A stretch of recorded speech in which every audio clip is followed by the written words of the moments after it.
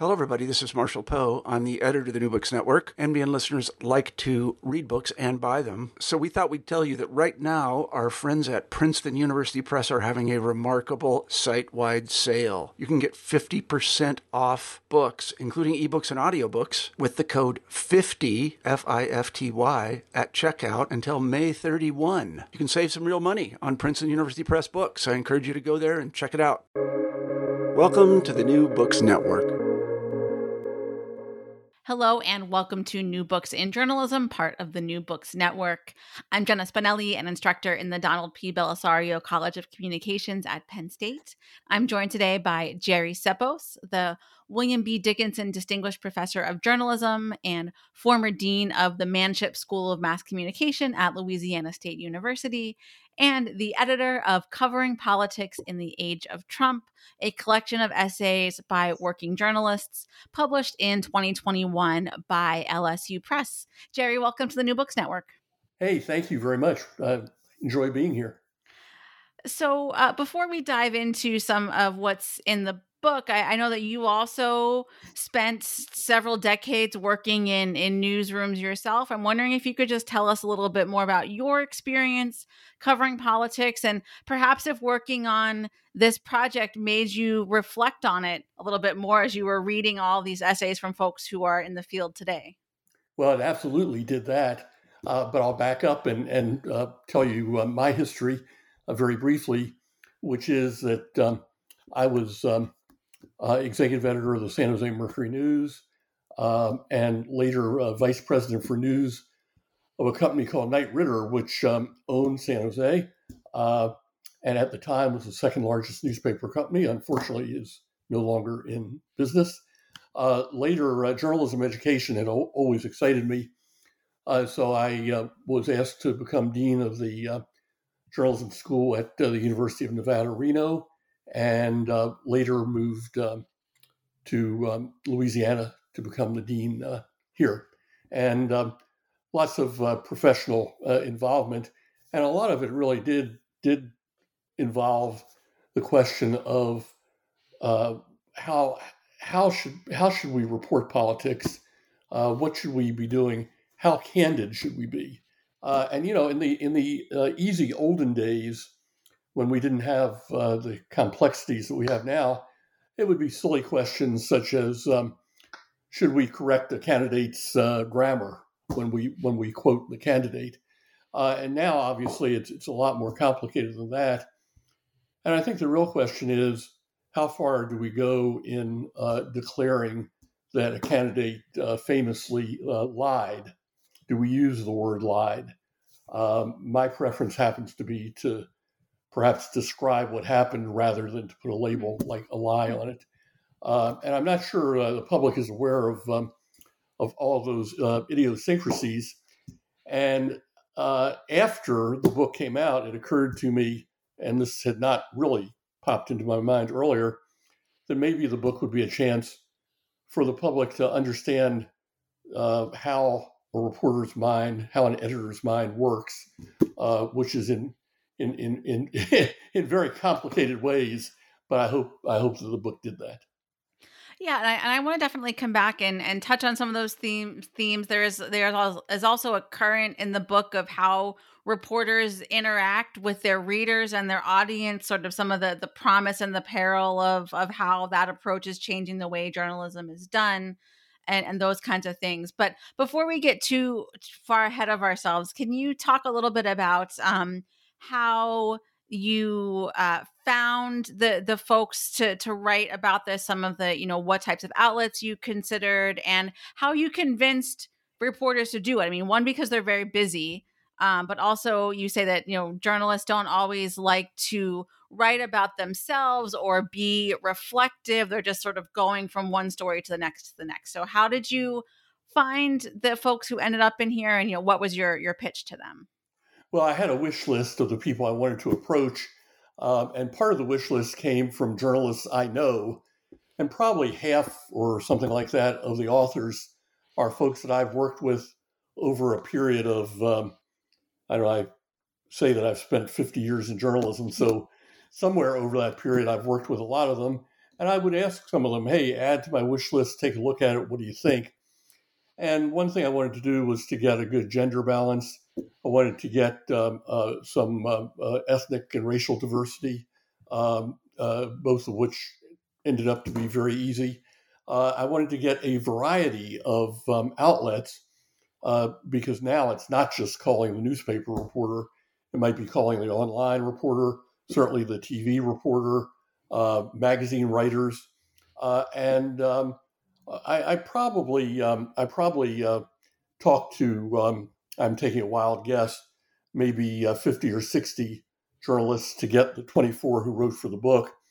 But as it turned out, the 24 who were intrigued by it and all said they found it interesting and exciting, and time was the reason. They said, some of the people said they couldn't do it. But we ended up getting people like Ashley Parker, the White House bureau chief of the Washington Post, my old friend Charlie Cook from the Cook Political Report, from broadcast, several people, Major Garrett of CBS, Paul Farhi, the media columnist for the Washington Post, media reporter for the Washington Post, who had a really interesting outlook because he's sort of inside and tries to do some of this along the same lines. Mark Leibovich, then from the New York Times Magazine. So a wide variety of reporters.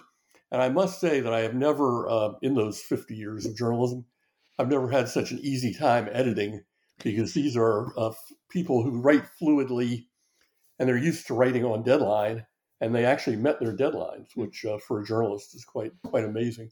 So it was an interesting collection of people. Some of them were quite critical of journalism, which I was glad to get in the mix.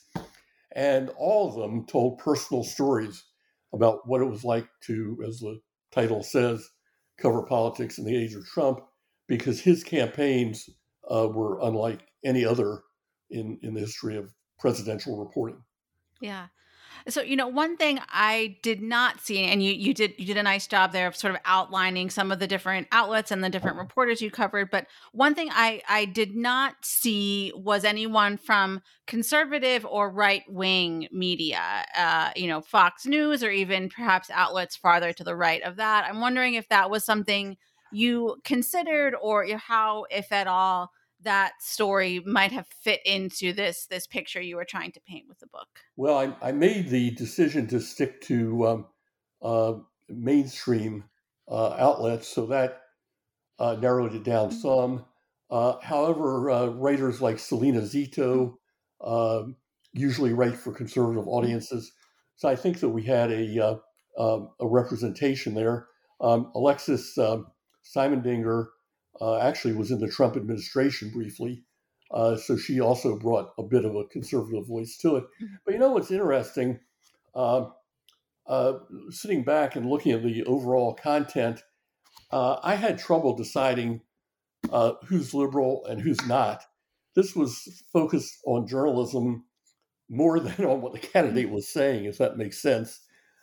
So I think everyone managed to, the way that we do in everyday journalism, managed to put their partisanship away, and particularly because they were focusing on the process, on how the sausage is made, rather than on the guts of the campaign. I think we were able to avoid partisanship. Mm-hmm. Yeah. So, speaking of that, how the sausage is made, the quote from Marty Baron of the Washington Post, "Are we at war or are we at work?" or that question comes up several times. I can recall it in at least two of the essays, perhaps it's in more. But why? I guess what is it about this particular time or this moment that you think that made that particular metaphor so relevant, or something that so quickly came to everyone's minds? Well, because I think we've never had a candidate like Donald Trump. We've never had campaigns like the ones he ran.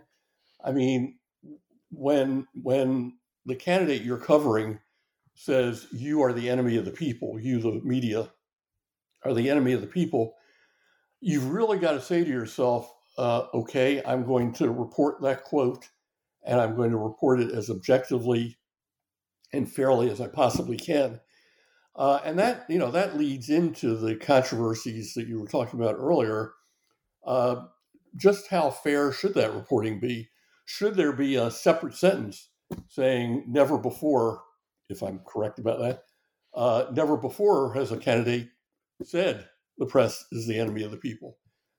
Should that just occurred to me this moment, but should that sentence be in a story? I don't know the answer, but I finally have been pulled myself, screaming and yelling to the point of view that the media should have done more to report how unusual these campaigns were, and then during the presidency, how unusual the presidency was. I'm an old-fashioned tell it the way it is journalist. The way it is can be defined differently, and I wish that probably all the media had stepped back and said, should we be as exactly down the line as we have been? And I don't know the answer to that question. Right. Well, and I think, a lot of scholars or people who are not doing this work day to day, it seems obvious, right? Like, well, of course, why aren't you doing this? Why aren't you exerting more of a moral voice, as some put it, or, acting more directly in service of democracy is another way that I hear it Right. framed. But can you help shed some light on that from a journalist's perspective, both from your own experience and from what you heard through the essays in this book about, why perhaps that might not be as easy as somebody who is just looking at these things from an outsider's point of view might believe it to be? Well, yeah, for journalists of my generation, when you've been trained and it's hammered into you, and then you've hammered it into younger people that you should be absolutely objective, whatever that means. It's hard to switch gears and to write what you're talking about in the newsroom. As you know, newsrooms are full of gossips and people who like to talk to each other. And I guarantee you that in the background, the noise in the newsroom is, oh my God, I can't believe that President Trump said this, or I can't believe that he called us the enemy of the people. And then we put on our ties, if we still wear ties, and leave all that out and just write it in very black and white terms. And I worry about that and think we probably shouldn't have done that. Now, take very current times, and there's some Twitter dialogue about this in the last few days. Are journalists applauding too loudly for the Ukrainians? Again, I don't know it. I don't know if it's come up before as a subject, but it is interesting, especially on cable news. Much of the talk is, wow, I'm glad the Ukrainians, and it's almost said this bluntly, I'm glad the Ukrainians managed to take out those Russian planes. Is that going too far? I think it probably is. Interestingly, though, it probably reflects the audience. I'm not sure about that, but most Americans seem to be pro-Ukrainian right now. If the war goes on for a long time, I don't know if they'll be that way. And if the war goes on for a long time, should the media be saying, wow, we know everybody was in favor of the Ukrainians, but for how long can we go through this? And the president, a few hours before this interview, said, I need to warn you to the American public, it's going to be a long slog. Are we going to change our minds? And should we tell people if we change our minds? I don't know, but I feel good that the debate's being held. And I feel good that almost all of mainstream media is now breaking out of its straitjacket and is being more willing to take that tentative extra step to tell the public that unusual things are happening.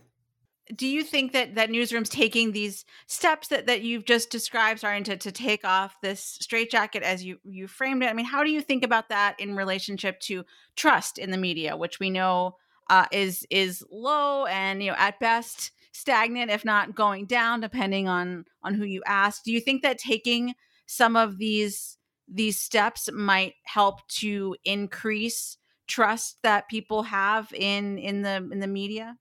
I worry about that a lot, and I think it could go either way.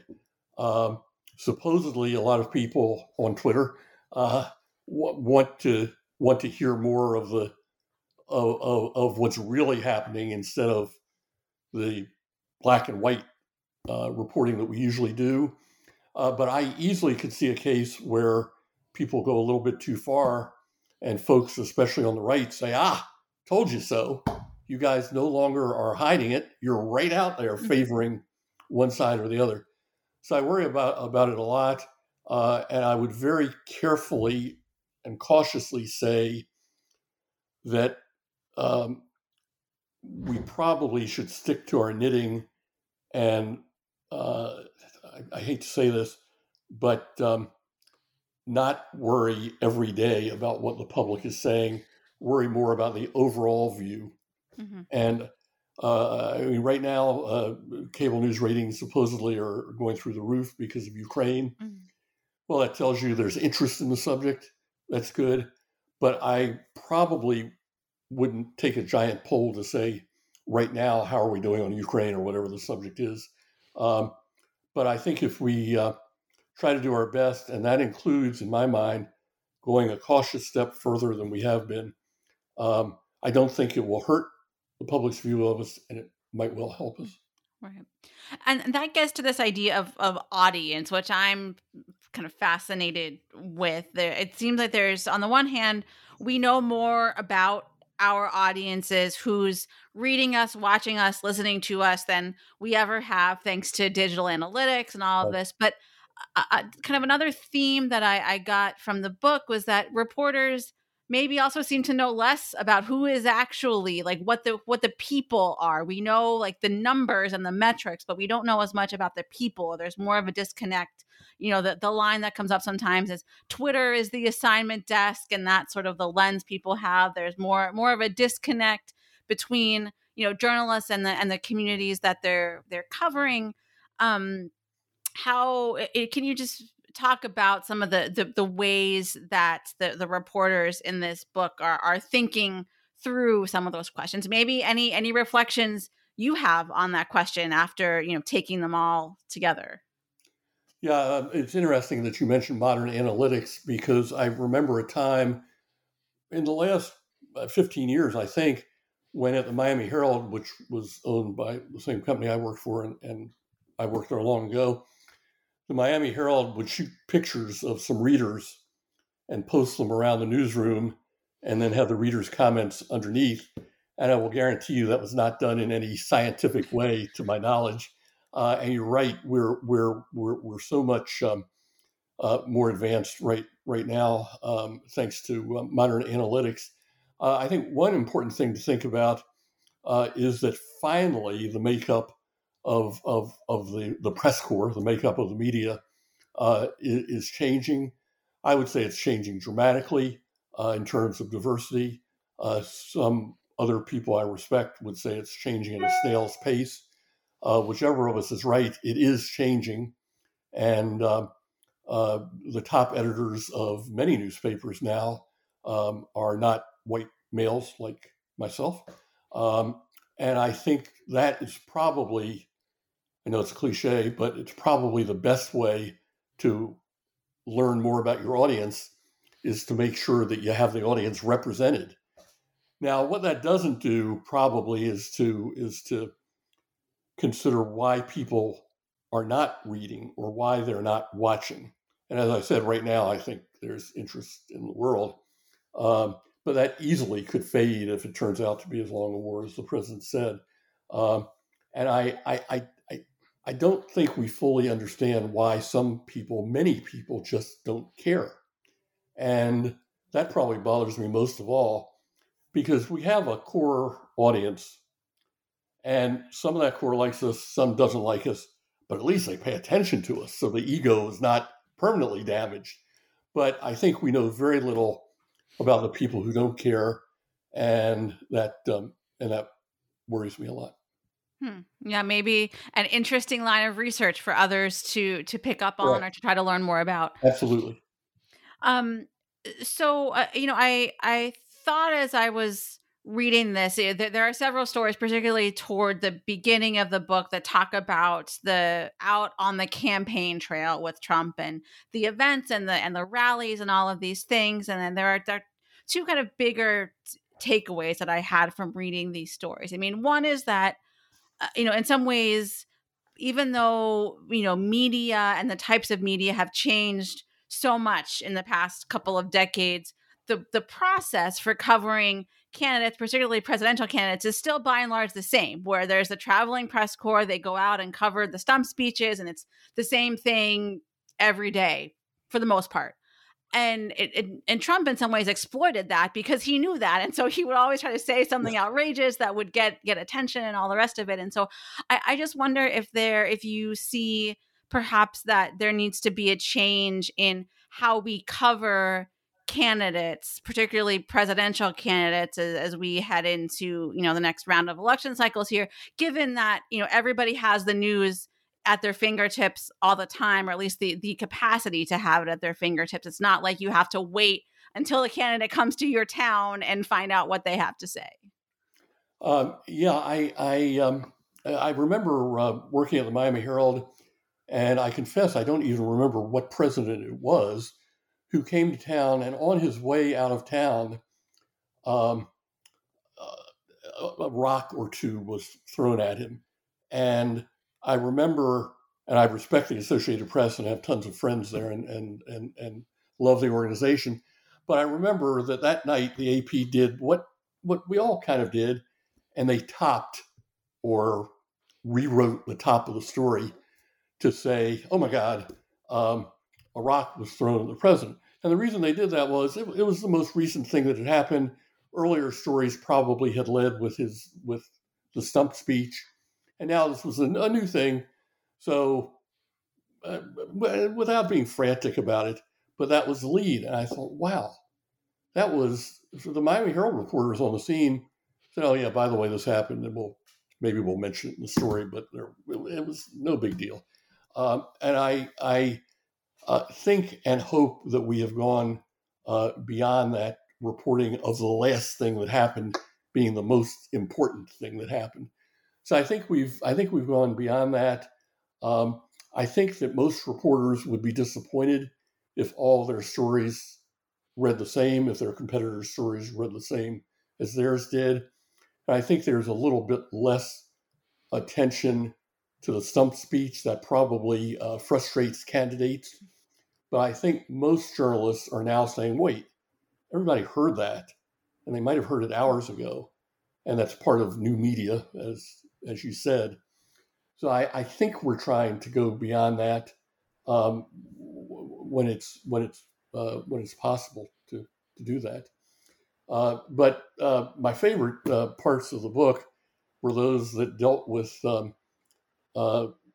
being cited from the stage and being called out by candidate Trump. And I was just imagining how frightening or off-putting that must be to younger reporters, or actually to any reporter. Think about it. You're covering a story, and the guy in the front is saying, where is that Haberman person from the New York Times? Where's that Parker person from the Washington Post? And I told Ashley Parker of the Post that she won the prize for having the best lead, the best first sentence to her installment, which was, "They say you always remember your first, period." And despite what is flashing through your mind, what she meant was you always remember the first time you're called out by the President of the United States. And she then went on to say how she had to focus, even though she said she was blushing, she had to focus and write the story and not let that um, damage her reporting. And imagine how tough that would be. I've been in the business a lot longer than she was at that moment, and I don't know what I would have done. She had another fun reaction. There were, I think, paper signs hanging from the press tables, and she took down the sign that said Ashley Parker, then of the New York Times, because she didn't want the world to know that she was the person being called out. So I don't know if that answers your question, but I think we're trying to go a little further. And this goes back to the question of, are you just going to report what the candidate says? It's all part of the same debate. And I think almost everybody would tell you now that they want to report more than just what the candidate said, and to take that tentative extra step to say, whoa, reader, you ought to know this is quite unusual. This goes beyond just, mocking or taunting or these types of things. I mean, there are real threats of physical violence that these reporters have faced. Did you work with any of the folks who contributed essays to this to talk about like how much to say about this, or how to frame it maybe, or how to think about it within the larger context of the work that they're doing? Actually, I didn't, and I probably should have. I gave them very little direction because I didn't want everybody writing the same thing. And I thought I'm dealing with 24 of the most creative people in the country. So let's see for a first go round. And as I said, the first go round ended up being the final go round because the writing was so interesting and the stories were so interesting. On second thought, I should have asked them about security. I believe someone, maybe Rebecca Buck, then of CNN, talked about security being hired by their news organizations. And imagine how freaky that is. I mean, that even when you went into riot situations, that didn't happen when I was coming up the editorial ladder. And you're right. And that would also have an influence, could have an influence on your writing. And I think you would try to shut that out and to say, just because I have a security guard here doesn't mean I'm in mortal danger, doesn't mean one rock in Miami is going to affect my writing. But that's a great question. Yeah. If you have a second edition, I'll ask that. Wonderful. Yeah. And I mean, let's, knock on wood that's not a continued thing. I hope that it's not a conversation we're continuing to have moving forward. Yes. Another dilemma that I think journalists are facing or sort of grappling with is this notion of how much they themselves become part of the story. Particularly the political reporters for the major outlets, people like Ashley Parker or Maggie Haberman or other people from the Times, the Post, the Wall Street Journal, et cetera. Right. It's fairly common now for them to also have gigs on cable news as analysts, or they go on, they write a story, they go on TV to talk about the story, they go on a podcast to talk about the story. And that's something that strikes me as relatively new in the world of political coverage, and maybe has some pros and some cons. How do you think about that? Yeah, you're absolutely right. I've talked to a few editors about that who say to me, well, first, I don't know that I could stop it if I wanted to, because they're free people who can do whatever they want. Second, the editors I've talked to and I both agree, and I hope the book does this also, that it's good to probe a little bit and to see how these people think, and to see that they're normal human beings and they're not terrible people. I would live in fear, I confess, that one of my reporters might go further than I wanted him or her to go. But we're used to being careful the way we write. And I actually can't remember an instance, I'm sure there have been some, where a reporter embarrassed his or her employer by going a little further and saying, gee, I think the president's an idiot. Not many people would do that. And it hasn't happened. And by and large, I think that it's a good thing, because it does show them as human beings, and that's what we are. And I'd like the public to understand that. And some of the essays really get at that. One essay dealt with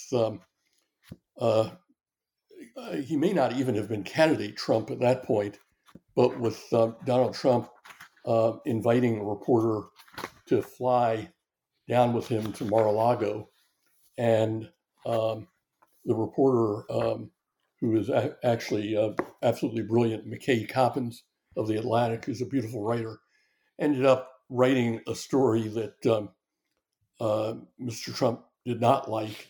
And according to McKay Coppins, his background even was investigated by people that Trump had hired. And there was basically a campaign to get him. And I don't know if McKay had ever written that before this, but I thought, it's okay for the public to see what crazy things happen and how the people we're writing about sometimes overreact. And anything that demystifies the process of journalism, I think, has to be good. And as you know, we've been very bad at that over the years. And I think we're doing more and more of that now. And I think that's a good thing. In the Ukraine, there's been some remarkable personalized, if that's the right word, reporting. And again, some of it gets to the edge, talking about the horrible scenes that the reporters have seen. But I felt like it brought the conflict to life, but it also brought the reporters to life. And, even if they did show a bit of emotion about the horrible scenes they're seeing, that's okay. It told me more than a very straight report would have done. And if you think back into journalism history, we've seen in World War II, we saw just a few reporters who became famous by writing about the common GI. I think that added to the public's understanding of World War II. And I think the same thing happens in Ukraine. And on the campaign trail, I think the same thing happens too. The famous campaign book, as you know, The Boys on the Bus, got into some of that. However, it perpetuated the image, possibly an accurate image, that everybody hung out together, everybody got drunk together. And I saw that Walter Mears of the AP died recently, probably the most famous campaign reporter of this generation. And although I knew Walter, I never knew this happened on the campaign trail. He was such a good journalist that when people were stuck and thinking, what was the most important thing that happened, they would yell out, "Walter, what's the lead to this story?" And I thought, ugh, I wish that hadn't happened. And it does perpetuate the idea that we have a little cabal and we're all sitting on the bus together. And I think that's probably a bad image. I have zero doubt that it was accurate, but I think it's probably a bad image. And I would prefer, even if we're going to drink together after the event, I would prefer that we do our reporting separately. Yeah. Yeah. Another trope perhaps of journalism in the Trump era is something I've seen referred to as Trump safari journalism, like going out to places in rural America to find Trump supporters. This is going to diners in Pennsylvania and Wisconsin Yes. and Ohio and all the rest of it. But Yes. there are several chapters in the book that talk about some of that reporting, reporting that happens outside of Washington or outside the direct periphery of the candidates. What did you learn, or in what ways perhaps do these essays in that part of the book maybe prove that stereotype wrong or help to dispel some of those myths about how we're covering everyday people in this era? Yeah, I find it interesting because several of the essayists, including Ginger Gibson, now at NBC, and a graduate of LSU's Manship School, by the way, Ginger wrote about the best place to interview people is in the Walmart parking lot, and had some hilarious instances where somebody was so upset about the press that he let a shopping cart crash into a car. And on Twitter right now, there's much kidding that I find irritating, that the New York Times covers campaigns by sending somebody to a diner. The diner in Ohio is the trope that I've been seeing this week. I think there probably ought to be more diners in Ohio. Maybe we could get away from diners, but there could not, despite what the elitists on Twitter are saying, there could not possibly be anything wrong with talking to voters. I mean, that's the idea. The things I would watch out for, there's probably not analytics on what diner has which kinds of voters. So if I were doing it, I would try to get a mix of voters. And I would also say on the diner trail, I hope it's not just older white journalists who are in there. I hope it's people who look like the other people in the diner, just all sorts of folks. But I don't see anything wrong with that. And in fact, if you're not talking to voters, what in the world are you doing in journalism? And to some extent, polling, which is also criticized a lot, polling does the same thing. And I don't know that I've ever admitted this, so here's a scoop. But I find horse race polling, which is highly criticized today, fascinating. And I like to see how it changes over time and how one speech can change it and then bring it back to where it was. So I think any way, whether it's a diner or a poll, that you can talk to real live voters is great. What could be wrong with it? Right. Oh, yeah. On the polling front, and thank you for that scoop, by the way. I will recommend a book to you and maybe anybody else out there called "Lost in a Gallup." It's about actually polling failure in presidential elections, out from the University of California Press. So, thank you. Yeah. So, you mentioned at the beginning of our conversation that some of these practices are, they start to be learned, of course, in journalism schools and then trickle out into the professional world. I know there are essays in the book as well that take up this question of how we teach about journalism and how that needs to change along with the changes that are happening in the industry. So what do you hope that journalism educators take from this book? Well, first, I hope that they take ethics seriously. And another confession, I teach media ethics among my courses. But if we're expanding the boundaries a little bit and getting out of the straitjacket, I think it's time to put on the ethics hat and to make sure that we're not going too far in taking off the straitjacket. And in ethics classes around the country, there are case studies looking at situations where journalists have gone too far. And I think that's a good thing. I would also say that I hope, and you've heard this from other journalism educators, and I'm sure you said it yourself, I hope that educators spend a lot of time on writing. That's what journalists should know how to do first. And like every gray-haired former journalist, I lament some of the writing that I see. And again, the wonderful part of editing this book was that I didn't have to edit it because the writing was so fluid. And maybe that's one reason that people aren't reading us, because they can't stand our writing. So I would say writing and ethics are two of the ideas. And the third one, again, part of ethics is, are we serving our readers as well as we could? And do we need to take seriously or more seriously the idea of going a little bit further in explaining to the world what's happening? Yeah. That makes me think of this notion. It's called several different things. I think it started in the 90s as civic journalism, and today it's called engagement journalism or community center journalism. And the idea being that readers or the audience has a more direct say in how stories are covered in the sort of news agenda setting process. What's newsworthy or what's not. How, if at all, do you see some of those aspects fitting in here? Do you think it's applicable to something like national politics, or is it perhaps best served on a more local or community level?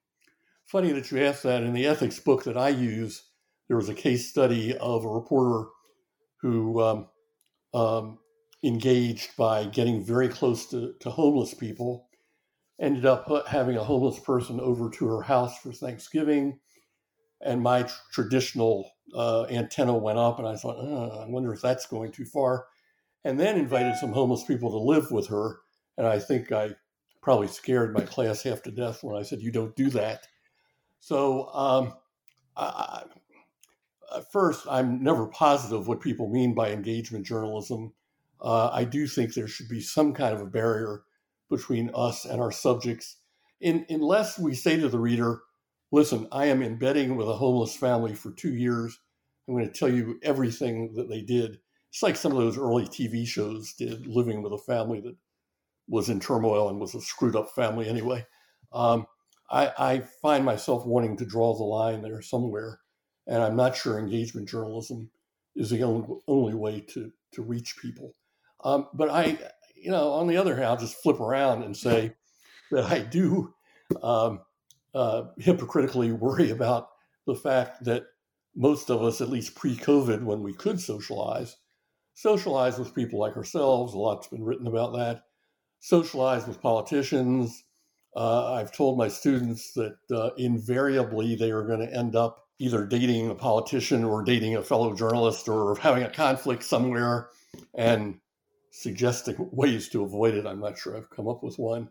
I wish that in our off time, we made our comfort zones a little bit bigger and hung out with people who really do have to worry about how they're going to spend $4 or $5 for a gallon of gas. I picked up and then put back down at the grocery store right before we talked today, a little cup of mixed berries that look good. And I actually looked at the price tag, which I don't usually do, and it was $11 for this little plastic. And you know what? I put it down, being chided by my wife about things I am willing to spend for. But how many of us know people who have to look at the price tag at the grocery store? And I worry that we don't hang out with people like that. Right. Well, I mean, that could lead us to a whole other conversation about, pay disparities. I bet people working for local newspapers probably have those considerations. I'll bet you're right.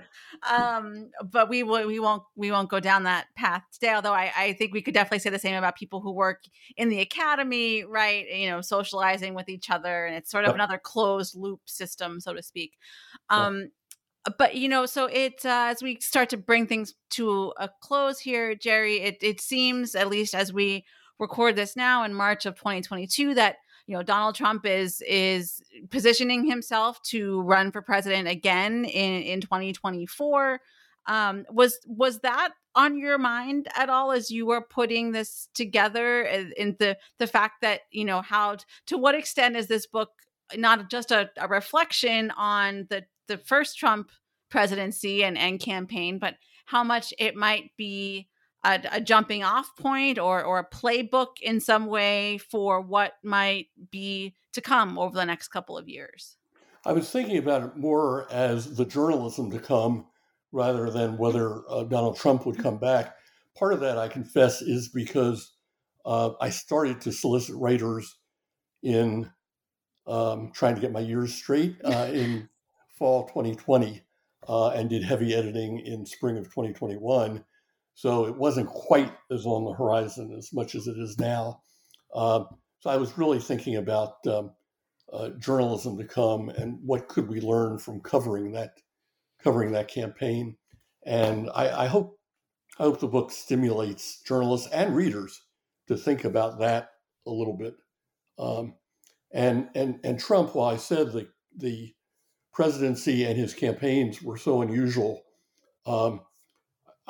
I really wanted to get to the 30,000 foot level, which I'm not sure we did, and say, what are the broader questions here about journalism, not just about Trump? Several people in the book did say that the coverage of Trump is going to be the downfall of journalism. I don't agree with that, but they are people who said, hey, you're talking about wanting to get the straitjacket off. It's already been taken off, and the inmates are running the asylum. And they were concerned about it, which I think was a good warning to us. And also the question of how do we do better, well, was directly addressed by Frank Sesno of GW, who really was the first Washington presence for CNN. And one of the things that Frank said, and I thought of it today, when the president spoke about Ukraine, was, do we ever think about the outcomes? For example, this was my example, not Frank's, when the president was talking about spending many more billions of dollars for Ukraine, what effect will that have on our economy? How do we afford that? And I'm sure someone will raise that question, but it is not front and center. And it made me think just today that Frank was right. Outcomes, not just the rock that was thrown in Miami at 8:00 at night, but the bigger picture is something that journalists have a really hard time focusing on. I guess we would be historians if we knew how to focus on it, but it's worth a try. Sure.